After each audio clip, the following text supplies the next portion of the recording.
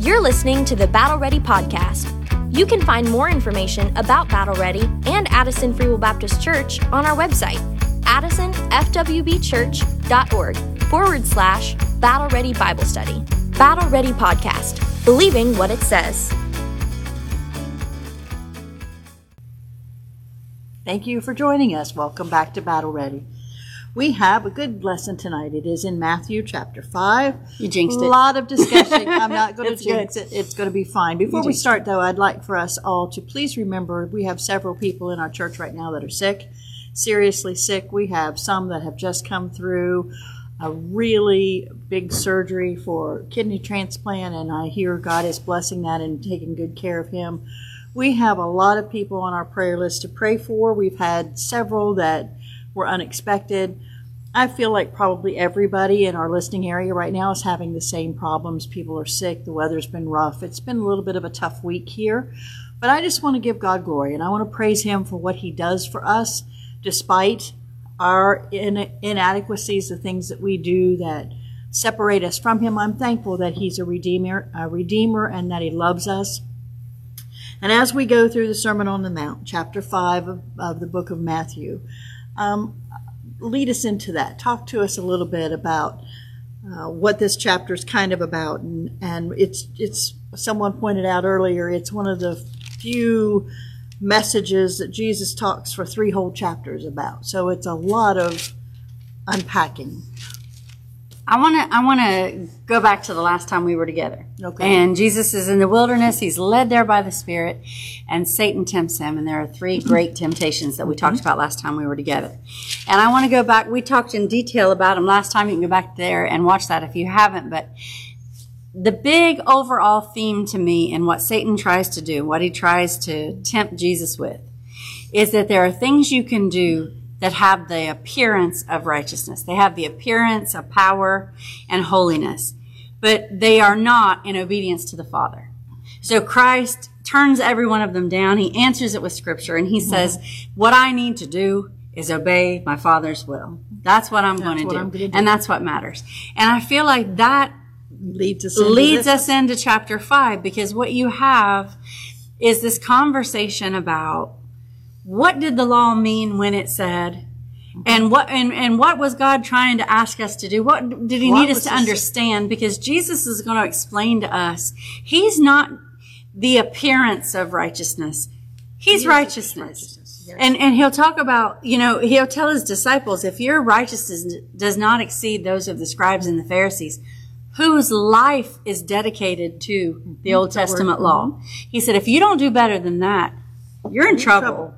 Right? Yeah. He says you're in trouble because what they've become all about is the look of holiness and the look of righteousness. And what Jesus is trying to get across in the next 3 chapters is, what did God really mean by that? And where's the heart in that? Right? I always think he points out repeatedly to us, where's your heart? And you ask yourself, why was the law given in the first place? If God in his wisdom, his infinite wisdom and knowledge, and his understanding of us and our sin nature, why would he give a law knowing we couldn't keep it? Why would he give it to start with? He's got to show what did he want us to know? Behind all of it is a God who wants to be known by us, right?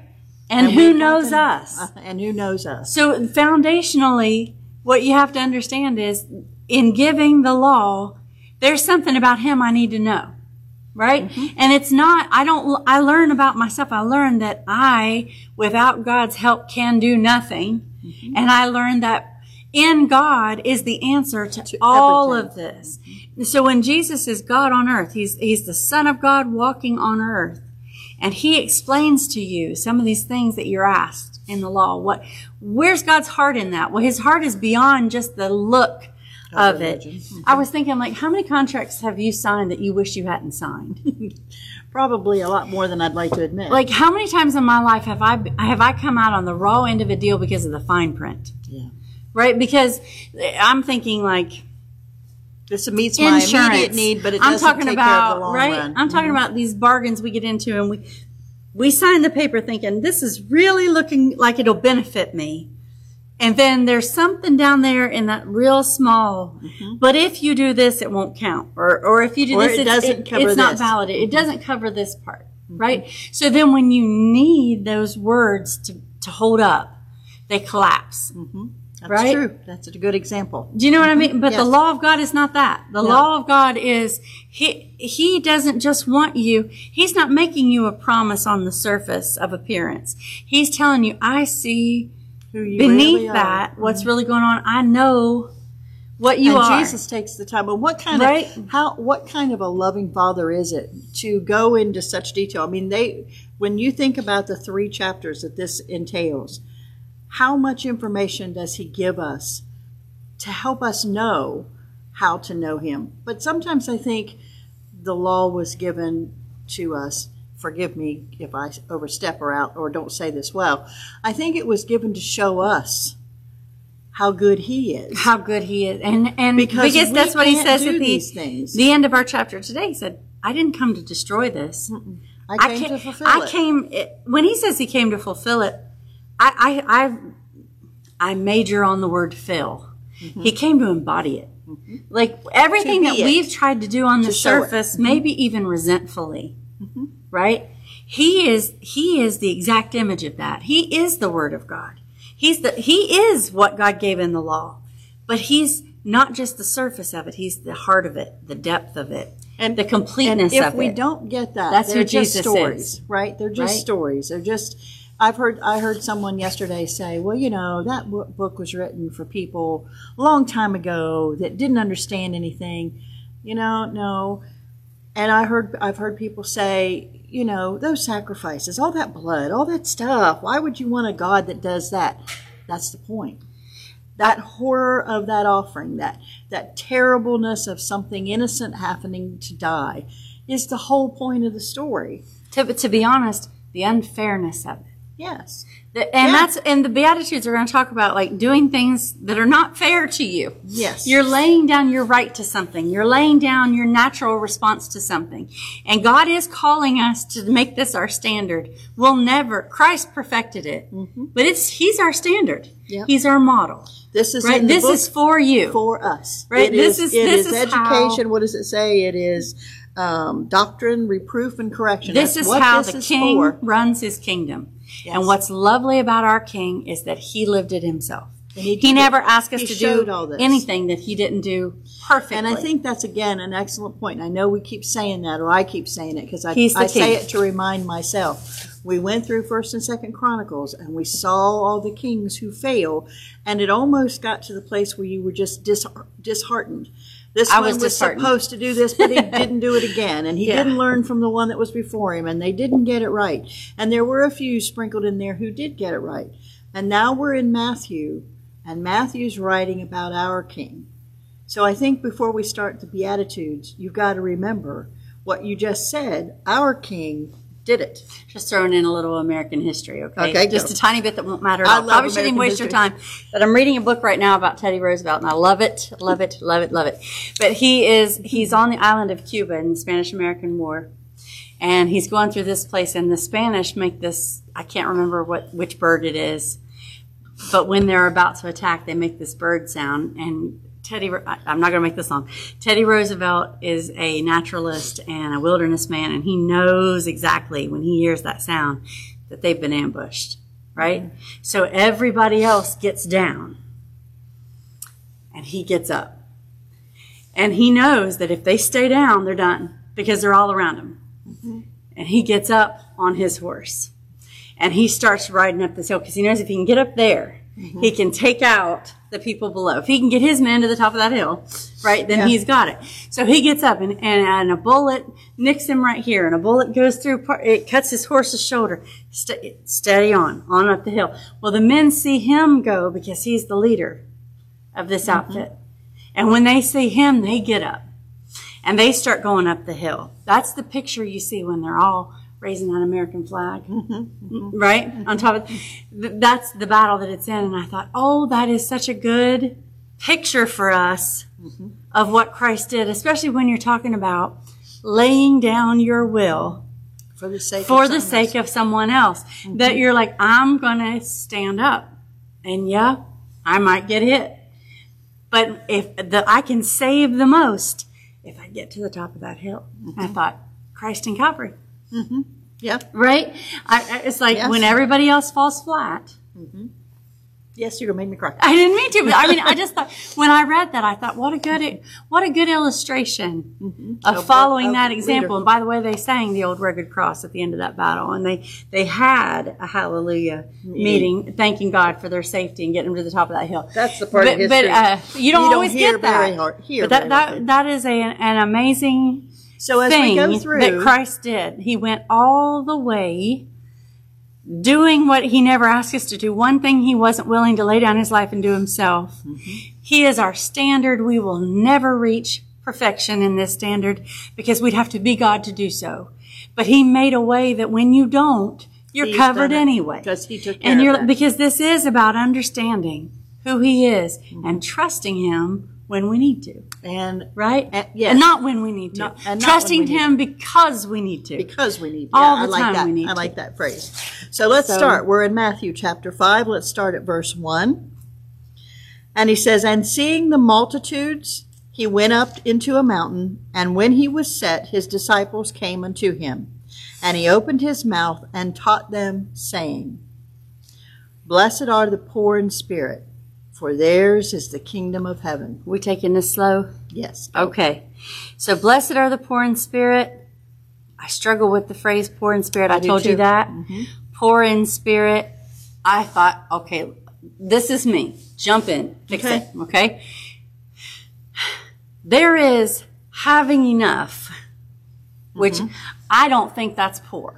I don't think that's poor either. I think you don't have to have all the riches of the world, but you can have enough. But when I think of the word poor, I think a realization that you don't have enough. Okay. I could be wrong here. So when I see the phrase poor in spirit, I'm thinking about the person who has recognized a need that they cannot fulfill in themselves. Right? I agree with that. That poor in spirit person says, there is no hope for me unless God breaks in on this situation. I am recognizing my need. And one of the things that is hard for Christians in 2023 to do, because we have everything at our fingertips, we have a microwave world where everything's set, we are poor in spirit. Right. We cannot handle poor, this on I'm our not just own. talking about money. I'm talking about a not enoughness. I'm not talking about money at all. I don't think this is money at all. Poor in spirit. Poor in spirit. Poor in what I'm able. Poor in my abilities. Right. Poor in my spirit. My spirit. Right.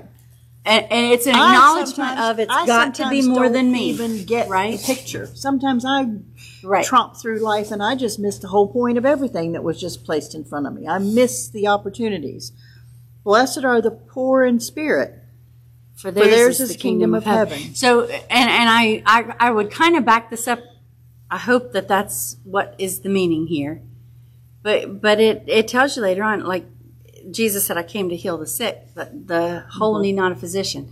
Now, I think it's the same idea. Like, you're not going to make it to the kingdom if you think you're making it because you're worthy of being there and you've got it all figured out. And it's those that acknowledge a need, that are poor in spirit, that know the situation truthfully, that are going to have the kingdom of heaven. They're going to make the kingdom. Poor in spirit to me is you're not full of yourself. You have a need. You have a lack. You recognize that need. And I don't think we get to heaven if we think we're already good enough to get there on our own. And it's the first one. Yes, it's the starter. It's the first thing he says. So it's as if, okay, when I'm going to teach you all these things to come about what the law means, the first thing you need to know, right, is you inherit the kingdom when you recognize your need. So let's talk about the kingdom for just a minute. Okay. Because, and I'm going to just leave this open to commentary and talk. We just talk.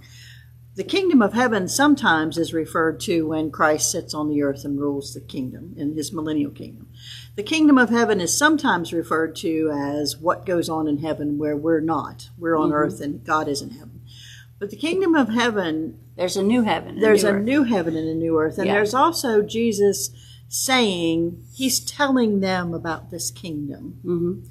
So there are people who feel like this can't be to us Well, if you look back to chapter 4, verse 17, when Jesus is beginning his ministry after he's been tempted, what does he? It says, from that time forward, Jesus began to preach, "Repent, for the kingdom of heaven is at hand." You know what you need for a kingdom is a king, and the king is here. So everyone who recognizes him as king is in the kingdom. I'm in the kingdom right now. I'm in the kingdom right now. I'm expatriated. Right. I'm not in a physical kingdom with my physical king present, but I'm in the kingdom. And this is how the kingdom works. So this applies to me. This applies to those that were present with Jesus. This applies to the kingdom he's going to rule and reign in on earth. This is the New Testament covenant. This is how the king always was. This is bringing out the law and saying, but here's what this is the embodiment of that. This is the perfection of that. Fulfillment of that. This is the perfect Son of God who's going to show you what he's going to show you. Yes, that's true. Right? And I like that. So as we go through this, we have to think about what does that change about me? So blessed is the poor in spirit. Poor in spirit. Poor in spirit. I need help. Doesn't sound like something I want, right? Poor in spirit sounds like something. Well, no, I want to be. None of these sound like something you want. That's the point. None of these sound like, and we call them the Beatitudes, the blessings, the happies, how to be happy. Basically, is what he says. When blessed means happiness, happy are you? Right? Happy are you if you're poor in spirit. And none of these are something we seek out. We don't seek to be poor in spirit. We don't like to be vulnerable and honest about the fact that we can't do it on our own. Right? And none of the rest of the list either. And we can't. And yet that's the way to happiness. And actually, you can't get to the rest of the list if you don't recognize go through this one. Blessed are the poor in spirit, for theirs is the kingdom of heaven. I can't get there on my own. Right? I have to use someone else. And that someone else is Jesus. Blessed, verse 4, blessed are they that mourn, for they shall be comforted. Why are they mourning? They want their king. He's there. But why is he saying to them, blessed are they that mourn?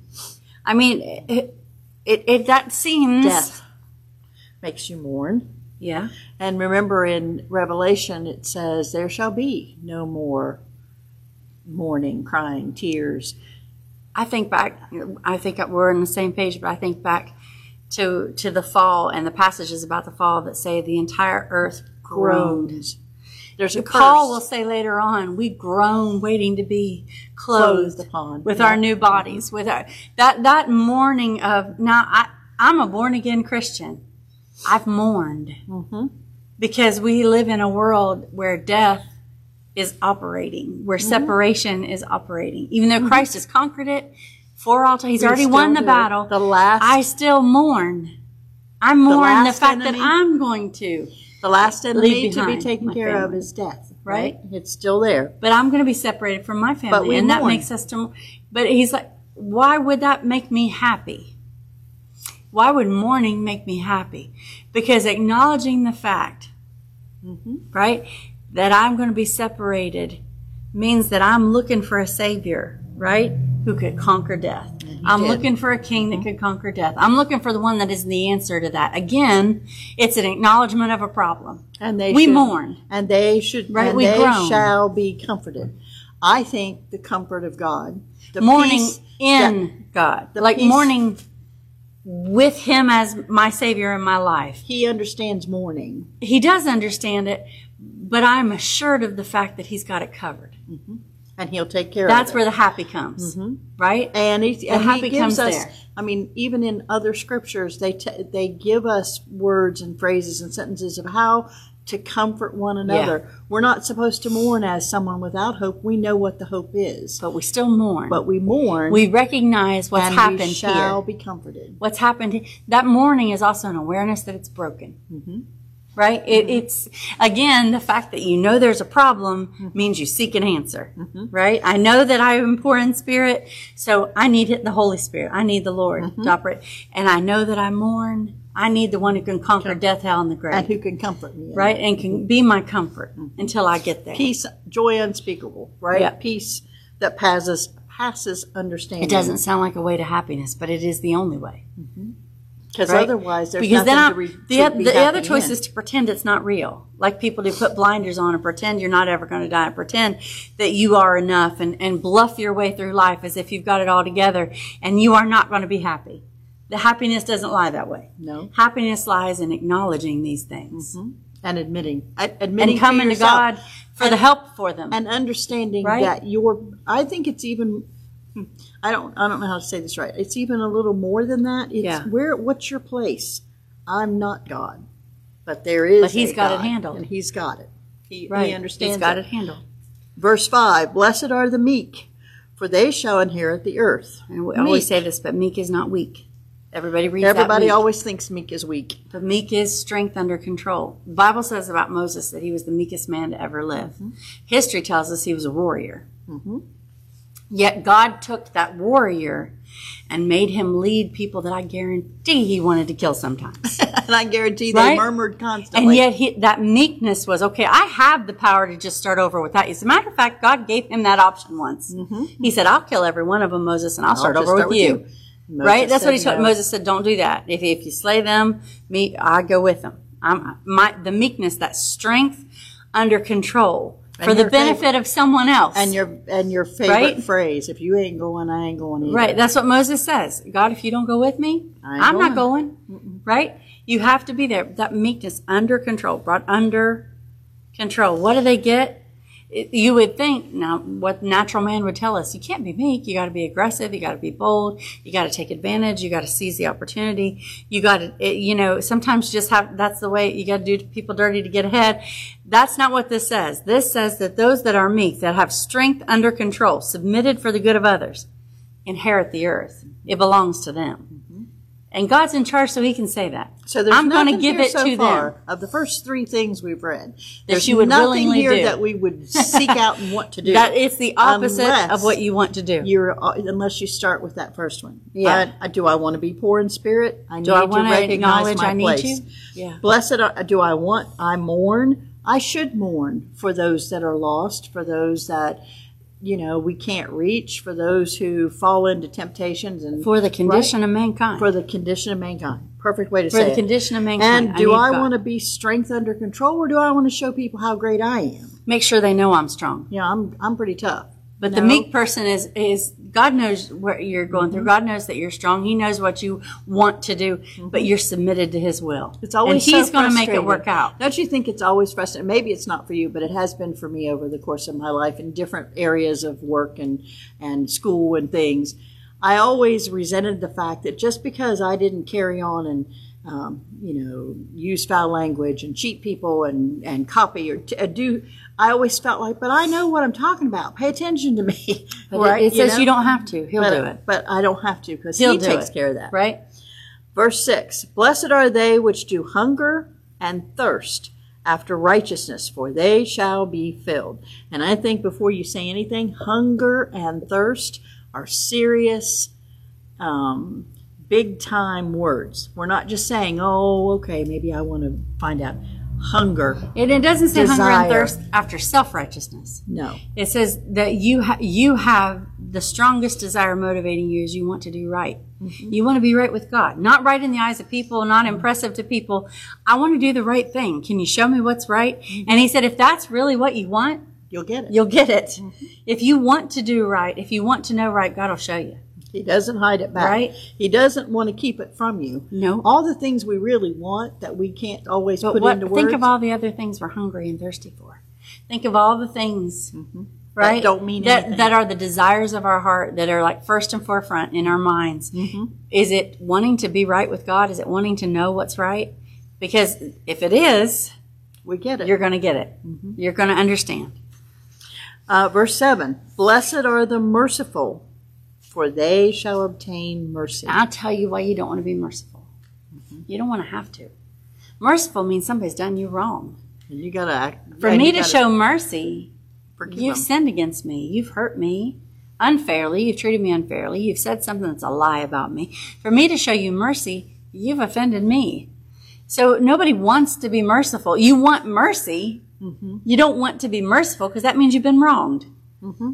But He says you're happy if you get the opportunity to show mercy, and you do so, because you need it. And when you need mercy, you'll receive it.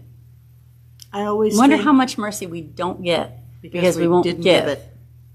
I always think of the verse, and it's not mercy. It talks about forgiveness. Same thing, I think. But it says,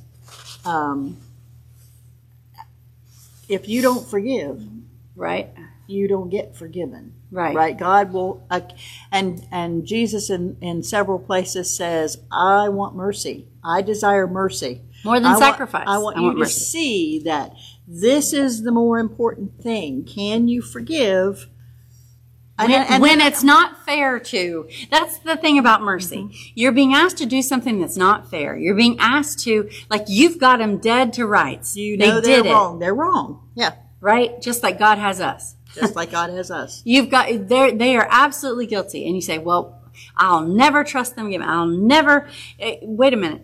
Mercy means, yeah, they did it. And I'm still going to show them mercy. Mm-hmm. I'm still going to let them you know why that's thrive so and want them to be okay. Because that's really, one more time, it's about your heart, not theirs. It really has nothing to do with them. I can't do anything about what someone else does, but I have to do something about what I do, right? And what you said is true. If I'm being merciful, I have to get myself in order. I have to be meek. I have to have strength under control. I can't just shoot off my mouth and say whatever I want and act however I want. And then say, okay, well, I forgive you now because I've exacted all my stuff on you. The way I hear people talk about it, like mercy and forgiveness, is if that person didn't mean to do it, then we'll show them mercy and forgiveness.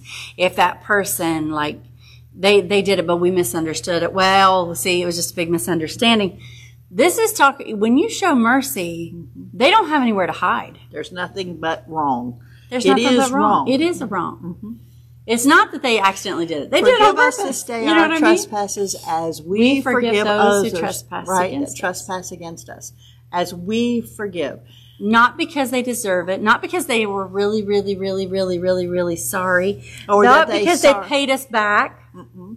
Not because they fixed it and restored Not our because reputation. What they meant to do was something and it was just a mistake. No, this is just flat out wrong. Now, what are you going to do about it? You're going to show them mercy. You're going to hold their feet to the fire the rest of your life. Mm-hmm. Right? Are you going to always remember And that's where someone always says, okay, well, you're so weak because you didn't do anything. There are people that have been done serious wrong. Well, Jesus was done serious wrong. I mean, criminally wrong. There are children and women and men who have had serious, no, I'm not talking about they hurt your feelings, serious things. Mm-hmm. What is mercy in that case? Mercy doesn't mean that those people never have to pay for what they've done or that they never are held accountable for what they've done.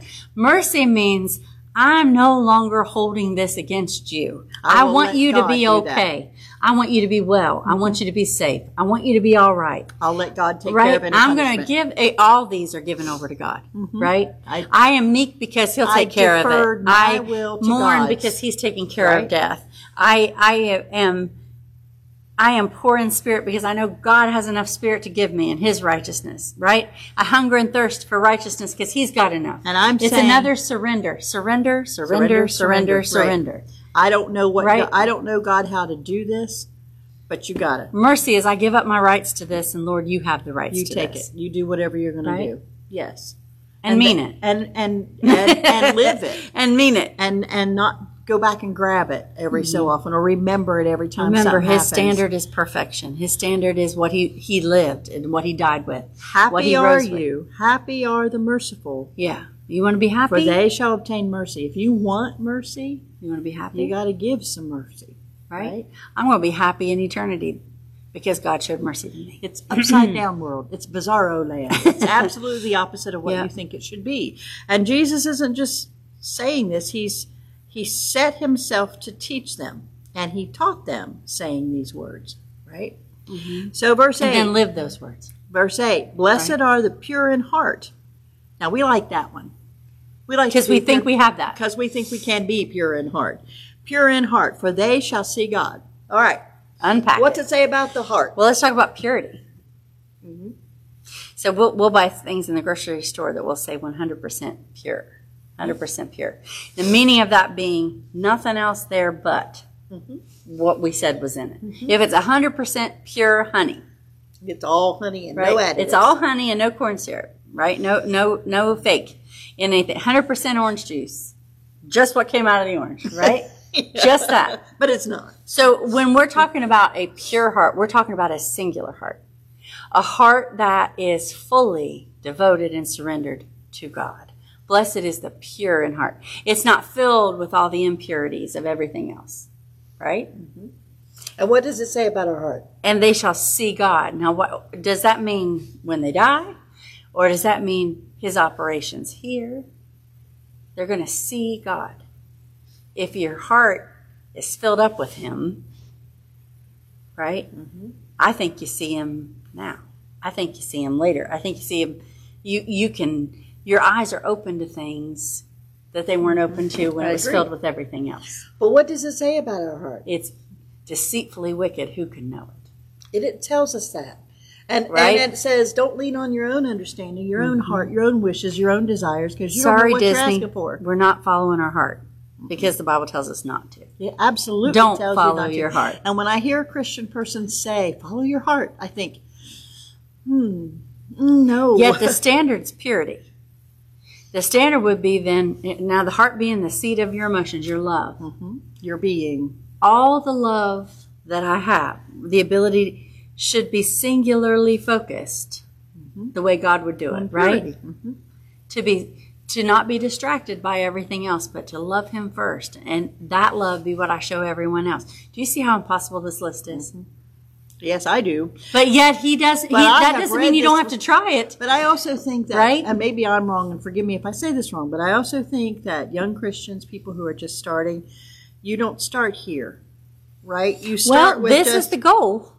I know. I mean, I don't mean it that way. I mean, this is the you kingdom. may not understand it all that way, but the more you live life, and the more you read these words, and the more you apply, the more you realize how fallible we are, how the more unable. Christ is operating through you.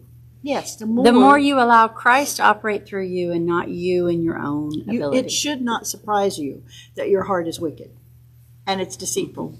Again, it's surrender. And it should not surprise you. I got to surrender my that black we heart have trouble for with a new mercy. heart. He said, I'll create in you a new heart. And we shouldn't be surprised. Right. But we always are. We always are surprised that we failed, or we didn't get that right, or we didn't do that right. And now God had to tell us we didn't do it right, and now we got to go say we're sorry.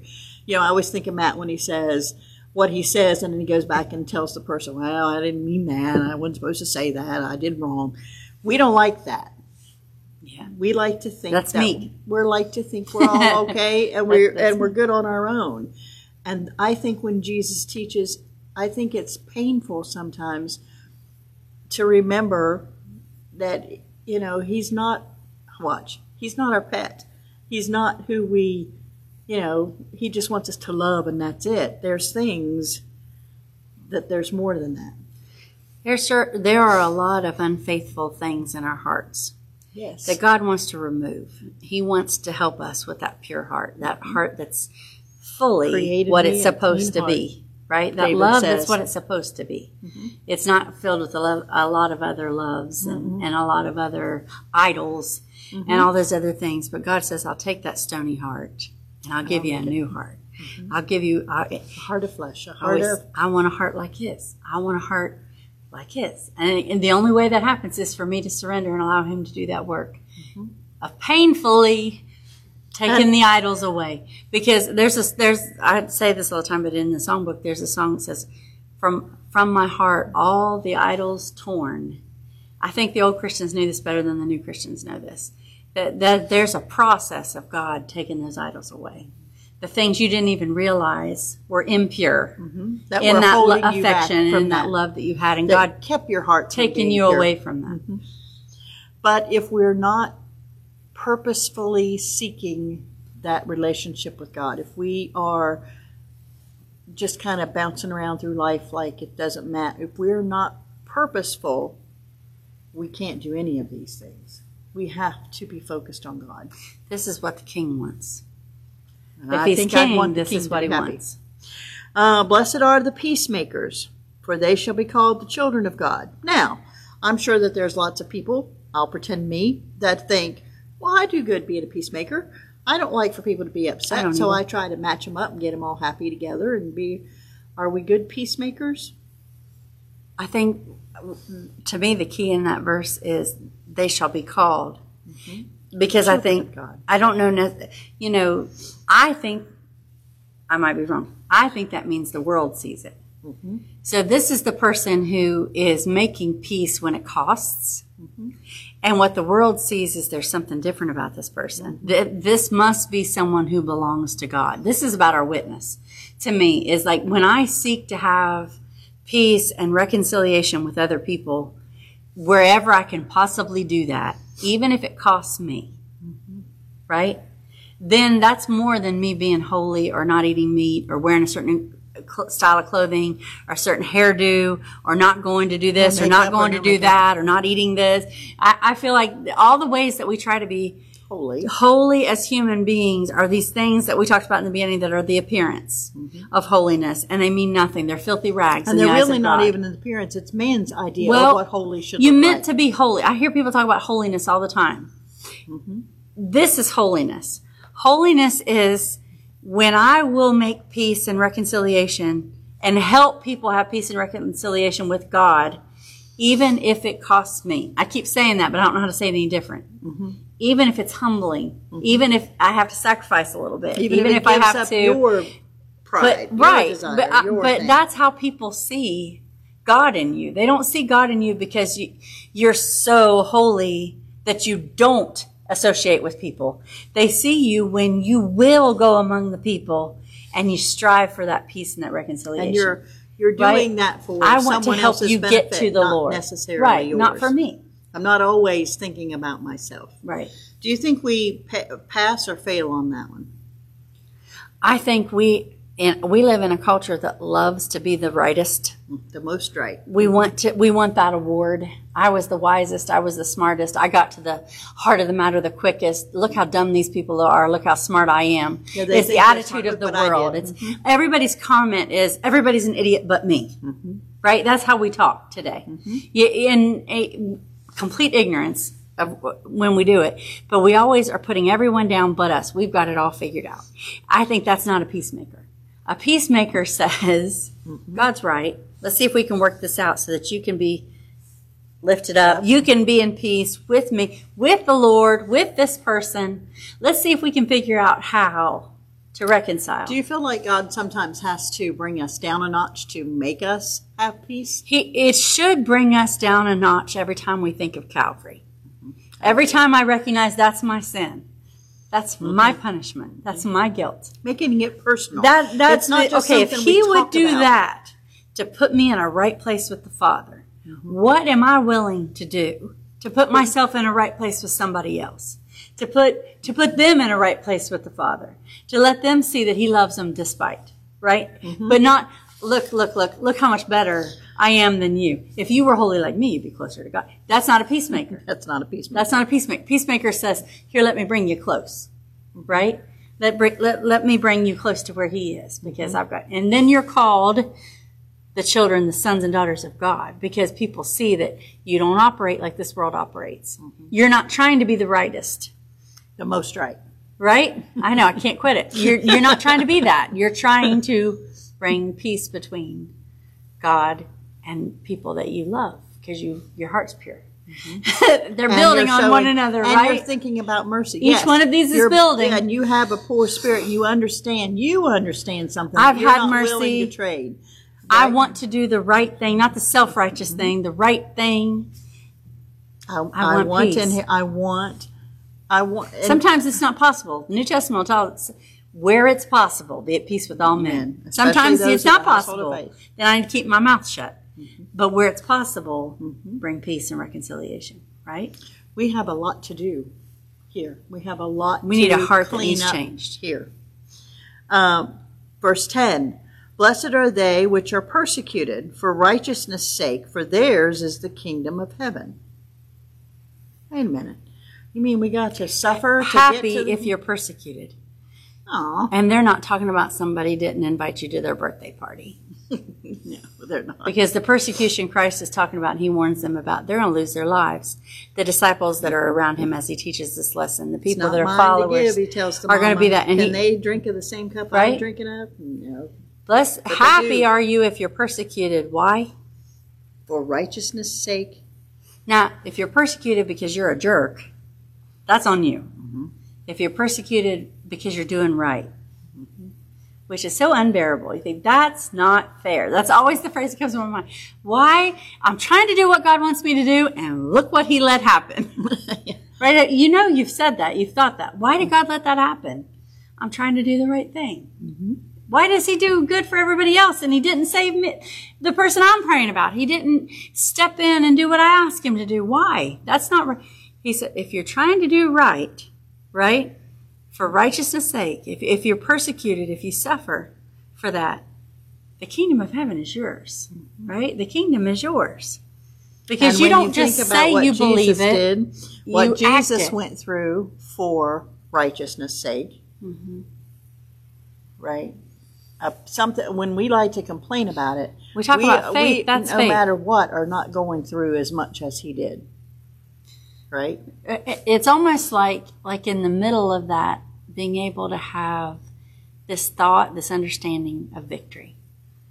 When this is happening, it doesn't mean I did the wrong thing. It doesn't mean I missed the Lord. It means I'm right where I'm supposed to be. Because he says later on, the next couple words, verse 12, don't think you're unique because you're going through this trouble. Every man that's ever spoke for me from the Old Testament all the way through, when they spoke my words, they were persecuted. You're not unique, soldier, right? You're going through the same thing. And you should count that as happiness. You should count that joy. There. 11 and 12. Blessed are ye when men shall revile you. Can't stand you, make fun of you. And persecute you, and shall say all manner of evil against you falsely. Not because you really did it. For my sake. Yeah. Rejoice. Really? And be exceeding glad. You're on the right path. For great is your reward in heaven. For so persecuted they the prophets which were before you. This isn't new. No. And you almost could say, I must be doing something right. When the whole world is against what it is that you're standing for, you must be doing something right because you've hit a nerve, right? You're standing for his righteousness, his sake, his name's sake. And that's, right? Excuse me, just the first 12 verses of this sermon. 9 verses on rejoice. The blessed are you. And now and you know they did that. Go ahead. When John and Peter heal the man in front of the temple and they're beaten, and they're thrown, it says that they rejoiced that they were counted worthy to bear those stripes. And Paul and Silas in the jail, same thing, beaten 39 stripes. They're chained as soldiers. They're in there, and they decide to sing and praise God and rejoice. They took him seriously, verse 12. Rejoice and be exceedingly glad. They didn't take that as like just this ethereal thought. They did it. Great is your reward in heaven, for so persecuted they the prophets which were before you. You just joined an elite group. Yeah, you made it. Verse 13 now. The Beatitudes is kind of what we covered in the first 12. Now we're in the similitudes. Which means the first question says how to be happy. How to have true happiness. This one is, what should I look like? What should I act like? Right? What should I be similar to, right? So, verse 13, you are salt. You are the salt of the earth. But if that salt has lost its savor, wherewith shall it be salted? It is thenceforth good for nothing, but to be cast out and to be trodden down under foot of men. Are you ready for my salt speech again? Yes, I know you've heard this many times in many books. Let's do the salt speech. But here's the salt speech. So at the time that Jesus walked the earth and up until about 100 years ago, salt was a very different thing than what's the white crystals on your table. What we have in our houses today is very, very processed, very cleaned and bleached and purified. It goes through a process that is very rare, and a lot of people are saying not very healthy for us. That's the reason it causes blood pressure problems and all this, because it's changed what it used to be. So when they used to have salt was loaded with minerals that are good for you too. Minerals that are in this salt, and it had colors. It looked different than it does now. So when it's saying when your salt has lost its savor, what can happen is if your salt gets wet, the salt part, that's the salt, that's our white stuff, dissolves and it passes through and it's gone. All you're left with is the minerals, which is basically dirt. So he said, you're the salt, but if the salt loses its savor, if all that is there is the flesh, all that is there is the earth, the dirt, the minerals, right? What good are you now? Are you just going to put dirt on your food? Are you going to put dirt on your wound? Are you going to rub those minerals in like that? Preserve your food with salt? That don't have salt. When the salt's in it, it preserves and it gives flavor and it heals and it ministers. But when the salt is gone, you're left with dirt. That doesn't have those properties. And it's good for nothing, he says, but to cast out and to be trodden underfoot. So he says to his followers, you are the salt. Your job is to do what salt does. To give life the seasoning, to give life the preserve, to give life the healing, to bring help, right? Again, back to that peacemaker idea, right? To make peace between God and man. But if you've allowed yourself to become nothing but the flesh, you're like rubbing dirt in the wound. Wonder if that's where the phrase came from. Right? That's what you're doing. Rub a little dirt on it. Right? They need to throw you out because you're not if you're doing that and you're a believer, what good are you whatsoever to the world or the Lord if you're not the salt? Because that's what we're supposed to be. Because you've been washed away, and what God has put there to be good, you're ignoring that, and you're operating in your self, in your flesh, right? And it's still always about that heart. Where are you in all of these things?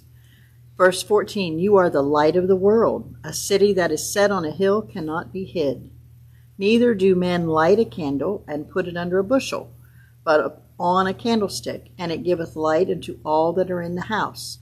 Let your light so shine before men, that they may see your good works, and be so very proud of you, and say great and wonderful things about you. No, it says, let your light so shine before men, that they may see your good works, and glorify your Father which is in heaven. Okay, human candles. Can I just say, I was thinking about this today. I burned a candle today to watch. But I was thinking about what it is to be a candle. There's something in that where he says, not only are you a light, but you're a light lifted up. And you're a light putting on a candlestick. I thought if I was a candle, I wouldn't like that part. To be stuck up in the air somewhere. I wouldn't like the part of being held up to draw people's eyes toward what I'm doing and for what I'm doing to be melting away. A candle operates by losing itself. Right? Again, like the salt, right? You're not meant to be. I have candles in my house that have never been burned because they're just so pretty. But they don't give a lick of light. They don't, and they've helped nobody. Right? They haven't done a bit of good. It's a candle under a bushel. It's a candle that you don't put candles on fire under the basket. You burn down your basket. Right? You burn down your house. Yes. That would be dumb. So we don't want to be the candle that's preserved because we look so fine and we are so great and we're protecting self-preservation. We're the candle lifted up and burned. And burning is not fun. Melting away of your flesh is not fun. And what I mean by that is just like your desires, your will, your way, your good, your self-preservation fallen away to the fire. You know, people talk about being on fire for the Lord. I love it. I want to be on fire for the Lord. Do you realize when the Bible talks about that, that's not talking about you having a really nice feeling? That talks about you being cleaned up and purged. It's a painful thing. Being on fire for the Lord means that the dirt's getting burned out. Right? I know what you mean, and I'm with you. But this is fire cleanses. Right? Takes out the dross. It takes away the garbage, and it leaves behind what's good. And it says that some of our works will be burnt. A lot of our works, I guarantee you, will be burnt. Because we did it for us. Because we didn't do it for the right reasons. We did it like a candle under a bushel. I don't know. I know I'm C.S. Lewising it here today because we had a nice trip last week to see a C.S. Lewis play. But what struck me in some of his works, and he's an author, he's not scriptural, he's just a story writer. But every so often, the lion roars or bares its teeth at the wrong time, it seems like, in the story. And I think sometimes, I don't know, for me, I've always liked the picture of Christ as a lion, the Lion of the tribe of Judah, the rock. I like those images. But sometimes we think we take precedence over that. Mm-hmm. He's God, and we are not, right? And if he chooses to bare his teeth, well, we're supposed to, he's still the king, right? We do what the king wants done. Mm-hmm. And I don't know, as I read these things and I think about all this putting off of yourself, so I can hear people saying, well, that doesn't sound like much of a kingdom if I can't ever have anything I want. But look what you get. Yeah. You get so much more. You gain it all. All those things that you're fighting so hard to have now, by giving it away, give you any joy. You get it. Mm-hmm. You get exactly what you're looking for. This is the way to be happy. Mm-hmm. And this is what you're supposed to be like. Let your light shine, that they can glorify God. Because you're going to be in the kingdom, the peacemaker, the merciful. You're going to be those things if you're following what he said. We use candles today to smell nice, right? We don't really use them for light. Mm-mm. But if you lived in a time when the candle was the light of your house, you don't want to see the candle. You want to see the flame. Mm-hmm. I don't want them to see me. Mm-hmm. I want them to see the flame. I want them to see what's in me, that burning Holy Spirit in me. And that's what it says. It says that they'll see your good works, like you said, and glorify your Father. They don't go, what a lovely piece of wax. They say, what a lovely flame. Look at that. I can see. It's lifted up. And I can see.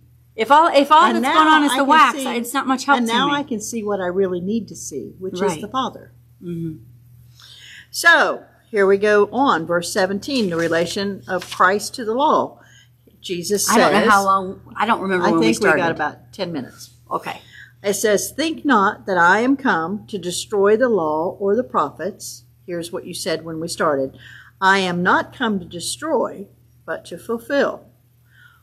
And this is Jesus talking. For verily I say unto you, till heaven and earth pass, one jot or one tittle shall in no wise pass from the law, till all be fulfilled.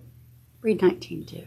Whosoever therefore shall break one of these least commandments, and shall teach men so, he shall be called the least in the kingdom of heaven. But whosoever shall do and teach them, the same shall be called great in the kingdom of heaven. For I say unto you, that except your righteousness shall exceed the righteousness of the scribes and Pharisees, you shall in no case enter into the kingdom of heaven. This kind of touches on something that really breaks my heart in the church today, in the church world today. And I think it breaks God's heart too. You hear a lot of people, I know what they mean. Okay? I feel like they're coming from a place of wanting to be helpful to people and wanting to understand how things work. And I'm not trying to cause any division whatsoever. But they'll talk about the Old Testament and they'll talk about the law as if it was wrong. Mm-hmm. Right? Because we're under this new covenant, we're under the blood of Christ, and Jesus has paid for our sins. They'll be like, when they talk about the law, look what this required them to do. How awful was that? Right? The law is perfect. Mm-hmm. It says the law is Jesus Christ. Mm-hmm. He's not just, he's the start of it and he's the end of it. Mm-hmm. He's the fulfillment of it. It's exactly right. The only problem with the law is me. Mm-hmm. Right? Is you. Is our sinful flesh. It's exactly right.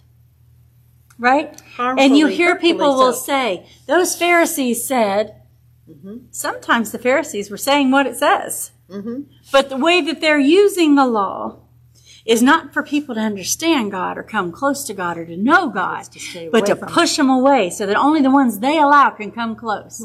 Jesus said, nope, I'm going to them. And I'm going to show them that the fulfillment of the law is, God has come for you. God has showed mercy to you. He's going to console you and give you what it is you need. Here I am.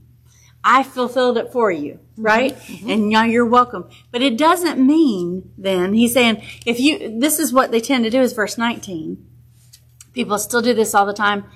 I don't know. Maybe we've done it before. I hope not. But it's when you say, God didn't really mean it that way. You don't have to listen to that part. That part was wrong. That part in today's, we don't do that anymore. We don't apply that anymore. No, it was right. And it'll stand forever. And just to prove that point, when we started Battle Ready, however many years ago it's been now, we memorized a verse, and I can never remember it, but we did memorize it. And it's in Psalms, and David wrote, "The law of the Lord is perfect. It converts the soul. The testimonies of the Lord are sure, making wise the simple. The statutes of the Lord are right, rejoicing the heart. The commandments of the Lord is pure, enlightening the eyes. The fear of the Lord is clean, enduring forever. The judgments of the Lord are true and righteous altogether. More to be desired are they than gold, and much more than fine gold, sweeter also than honey in the honeycomb. Moreover, by them is thy servant warned, and in keeping of them there is great reward." So again, we want to take what he says and say it's wrong. We say, no, that was asking too much. But that's not It was wrong. It was wrong. He's wrong about this. We got to do it a different way. He's not wrong. He's not wrong. Now, when I say that, I've got to say this before we close. We do not go to heaven by keeping the law. The Jews didn't go to heaven by keeping the law. No. They couldn't keep the law. Immediately given with the law is the system of sacrifices, because you are not going to be able to keep the law. And then to show you that only blood would answer. Only blood would cover, right? And make things without peace the with God. Blood, there is no remission of sins. And I know for a fact that we don't keep, I'm not saying we keep the Old Testament law. Not in any way am I saying that. Paul said, we didn't even keep it. Paul, who is a Pharisee of the Pharisees. Yep. And he's in that system. He said, we didn't keep the law. So how could we put that on the Gentile Somebody people else. that God saved? Yeah. But every word of it's right. Every word of it's true. Every word was for your good. Most of all, it's still for your good to go back and look at it, because God will present himself in it. You want to know more about how God is and what he's about and what Christ did? Look at what he said in the Old Testament. And look at his heart in the law. It is a picture of who Christ is. Right? It's still for my good. It's still my schoolmaster. And it is going to hurt. And my hurt. teacher. It is going to bite and nip at us sometimes, because we can't be at that without changing our heart and our mind toward God. But he said, none of this is going to change. None of this is going to change. God doesn't say something that, I didn't mean that. He's going to explain how it's fulfilled in Jesus Christ. We're going to worship Jesus better. And we're going to keep going. If we know what he said. And we're going to keep going in these next 3 chapters, the finishing of this next chapter, because we are at our end of time. But the next chapters, he's going to elaborate a little bit more where the heart is in some of those laws that we look at and we can quote real easy. And the first one I always think about is the one about adultery. If you thou shalt not commit adultery. He means that. He does. But he also means there's more to it than just the act of adultery. He means that. He means every word that he said, but he's going to show you there's a whole thing in his heart that when he said that, he was giving you. A truth that he was giving you about himself and about what his son would do for the entire world. That he's faithful. That he's true. And we don't think about adultery. We think about the physical, fleshly stuff here. But when you think about what we do in reference to how we love the Lord, we are adulterers. We easily trade him off for something we think is better. All right, so we're going to stop here. Sorry, did you want to end on any note here? No, I just want to say that they're still in the kingdom. Yes. The people that got this wrong in verse 19, I was kind of relieved by that. They shall be the least in the kingdom, but they're there. But they're there. They're in the kingdom. Yeah, and I'm glad that for the mercies of God and the grace of God and the peace of God. And I know that we can all be guilty. If you read Matthew 5, 6, and 7, and you feel good about yourself, you need to reread Matthew 5, 6, and 7, because it's going to skin you. It's going to make you understand that without the blood of Christ, you're lost. You're just lost. And Because there's you nobody can't that do all makes these it. things. Right? That's true. But that doesn't mean he doesn't want us to aim toward that goal and live toward that standard and recognize that Christ fulfills it in us. I agree. Talk just a minute about someone who might be listening to us for the first time. What's our purpose? Why are we here? Me and you here, one of the reasons we're here is because we have recognized that we're poor in spirit and that I need this word. I need this time in the word more than probably you guys listening need this time in the word. And I know that Jesus Christ is the answer to what's going on. He's the answer to what I need. And I keep finding out how much better he is than when I originally got saved. I would say the people that are lost and like you're thinking about coming to Christ and you're not sure about what that is going to be like. He loves you so much. And you think that when you get saved, it can't be any better than that. And what you find out is that he's even better than that. The more you look at him, the better it gets. Right? And the stronger you get. And the more you talk about him, the stronger your faith gets. The more you That's read why about I it, need this. the more you know it. And when I think about it as a person who's been in church a long time, I feel like I'm the old person now. I hate being the old person, but I think that's what I am.